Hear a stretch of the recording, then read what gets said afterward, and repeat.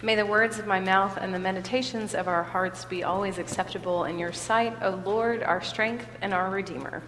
Amen. Please be seated. Good morning and Merry Christmas. Well, we all made it. We survived Christmas. The truth is, of course, that we've just begun Christmas. And no, I don't mean that commercial I saw that actually said, "Get ready for Christmas 2015. I mean that we're in the fourth day of the Christmas season.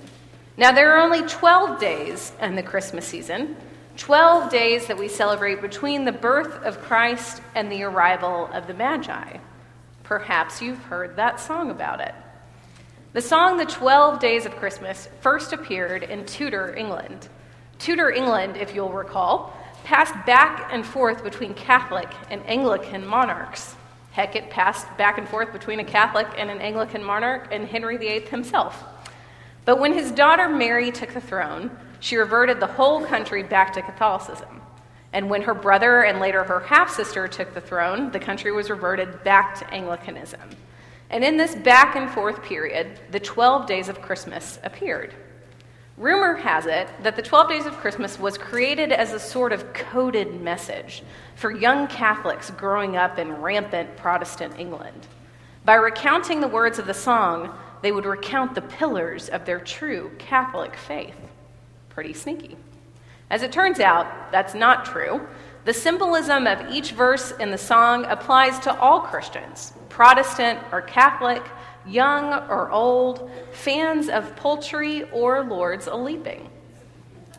And the song itself is basically a remake of a song that showed up 150 years earlier, a song that was clear about what each number for each day in the Christmas season would bring to mind. But like any good remake of a classic, the Tudor version slaps on some shiny new lyrics to jazz things up for a new audience.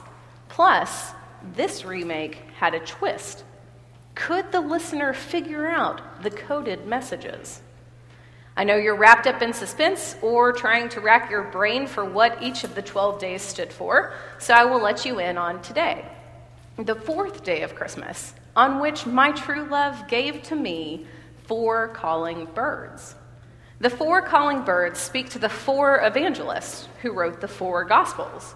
And today in song is remembered the way that these stories, these Gospels, call out to us. The Gospels, literally the word gospel, means the good news. And the Gospels share the good news of Jesus Christ.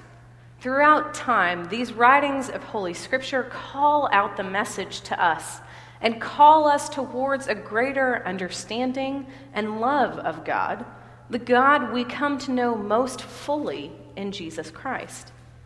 Now, as we all know, the good news of Jesus Christ, the knowledge that God in infinite mercy and unfolding of love became incarnate, that God came to us as a small child, inspiring love and tenderness, that Christ lived and died for us and to redeem us from sin. This good news of love and mercy and redemption and joy finds a place to be kindled in our hearts, and from the very center of our being can pour out into the world.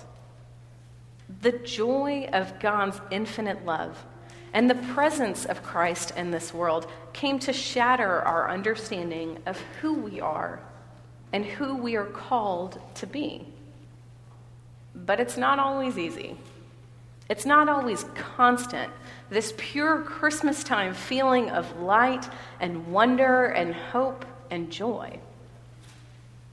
If you can get past the idea that there is a creator of the universe that not only gives of itself to create anything and everything, if you can get past the idea that that same being knows every hair on your head and thought of your heart, if you can get past the idea that that same being humbled itself to walk and talk and sneeze among us, and you are filled with light and joy and hope and wonder, you may find yourself drawing up short at the idea that all of this happened simply and perfectly because God's love for us knows no bounds.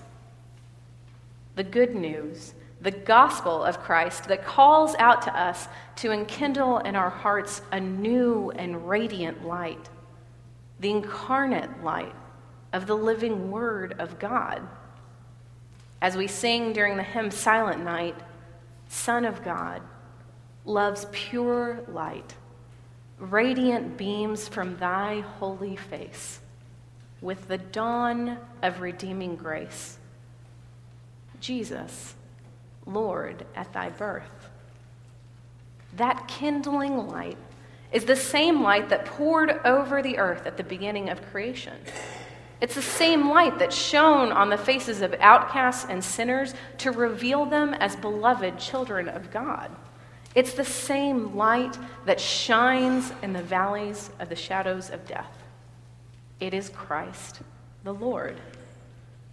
All of this, and yet one of our greatest struggles, the place where we start to hesitate, is that we have to do something in order to earn this ability to bask in the radiance of God's light. We get caught up in the idea that when God reaches out to us, we need to do something to prompt that, as if God's love is reactionary, instead of God's love being propelling and life-giving and ready to swallow us up whole. Instead of looking at the brightness of God, at the dazzling illumination of love that is Christ's life, death, and resurrection, we inadvertently begin to put ourselves in the shade. This is natural and human, and something we occasionally need to be shaken out of. This idea that there is something more we could be doing to earn our place in God's life. We've heard the gospel. We know the good news. And yet we still look for ways to say to ourselves or to one another, oh no, you can't have all of that. You need to do X, Y, and Z to earn that.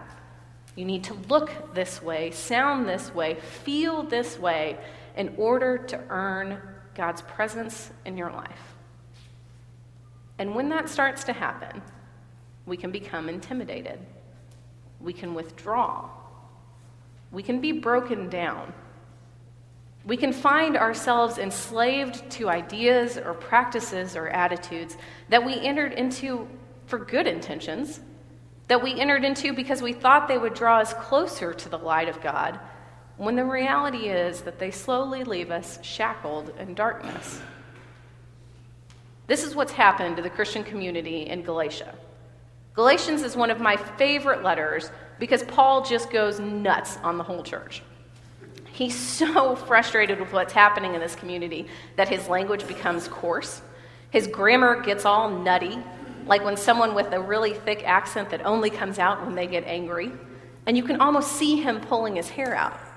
You foolish Galatians, Paul writes over and over. And at the end of the letter, there's a part where he says, see how big these letters are? Can't you tell that it's my own writing?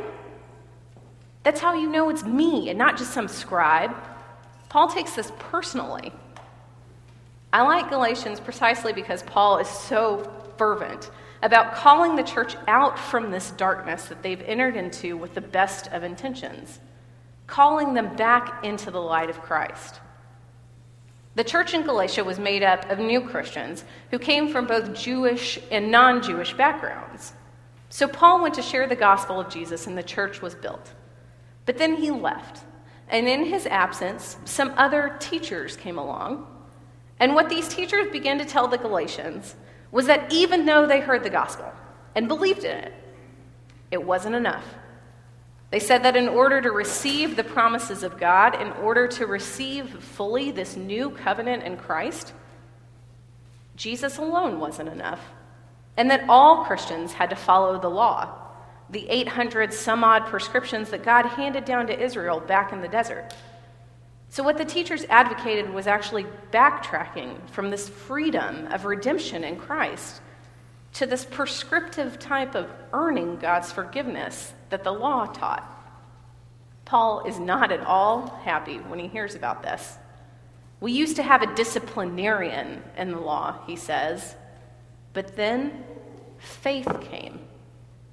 Faith is always a gift of God, and it's never something that can be produced or earned by people. One theologian puts it beautifully that faith is a sort of divine persuasion, something we participate in but can't create by ourselves.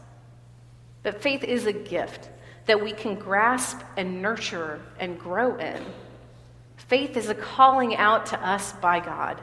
And as Paul writes, when that faith appears, we are set free. Jesus came to give us that very freedom, to redeem us through grace and love and the sacrifice of his own life. The gift of faith calls us out from darkness into light. And in that light, we are made children. Not servants, not acquaintances, not even good friends. We're made children through God. Paul writes about all of this happening in the fullness of time. And what that means is that there comes a need for an ending so that something else can begin. The ending of our own pretensions and pretendings to grace become incarnate in Christ, and he gives us new life. Through Christ, we are called out of who we are and who we think we are supposed to be into being beloved children of God. We're kindled by the buoyant light of grace and sustained by the Holy Spirit. This Christmas season, it is my hope that each of us acknowledges the fullness of time in our lives and the places in our hearts and minds and attitudes where something must end in order for us to give greater room to the light of God. It's my hope that we hear Jesus calling us into new life and that we learn to listen and discern and kindle the movements of the Holy Spirit. Who knows how brightly the light of that enkindled incarnate Word of God can shine in our hearts and in our lives. Tomorrow, my true love will give to me 5 golden rings, a ring for each of our senses, symbols of the full human experience, an experience that God shares with us and for us. And these 12 days, we remember the most precious gift of God, a light incarnate, a child who would grow to make us all children. In this season, may we recognize our freedom from darkness and step into the radiance of God's holy light. Amen.